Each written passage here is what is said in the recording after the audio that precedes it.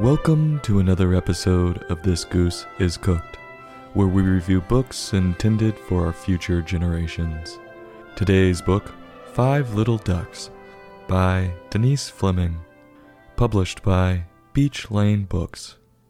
Horrible Parenting.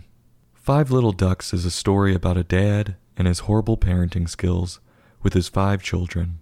He lets his children out to play during the week and eventually loses all of them. The pictures in this book were wonderful, with distinct style and full of color, and the writing was succinct but was able to provide just enough suspense. The book opens on 5 little ducks on Monday morning, out with their father on a walk, and they seem to be chasing flies. Then the father lets them roam, and they go, and I quote, "through the woods and far away," end quote, and encounter other woodland animals, from a deer to a flying squirrel who looks like he's diving down right on top of them. Then old Papa Duck calls for all of his little ducklings to come back. Enough fun, it's time to head home for the day. But only 4 ducks come back. You see the flying squirrel is hanging around the ducks, looking up to no good. Maybe he came in from above and abducted a duckling. Well, the 4 little ducks that are left are allowed to go out on Tuesday. There's no panic from the parents that they just lost a child at all. I would be looking everywhere, asking everyone, even putting bounties out on heads. But what do? They send their kids out the next day with no supervision. The 4 ducks go far away again and go snooping around on a farm. They're just looking for trouble. They encounter a big pissed off turkey. Well, what happens? Papa calls and only 3 ducklings come back. No doubt one got killed by the turkey. Again, no panic from the parents. They send the 3 ducks that are left out and far away again. They encounter a turtle, and guess what? Only 2 ducklings come back. The turtle is clearly up to no good. He has one of those mischievous smirks on his face.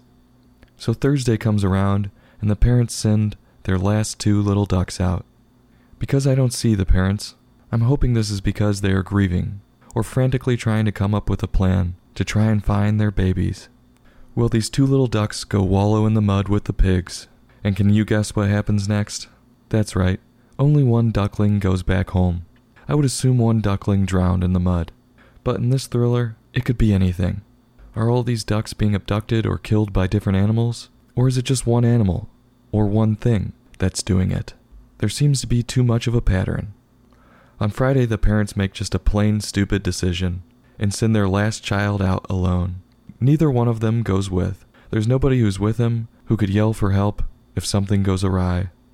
Well, this ignorant little duck goes right up to a kid in a kiddie pool, and you can see the kid is ready to wring his little neck, while a frog and a squirrel watch in horror, and Papa calls, but Papa just lost his last child.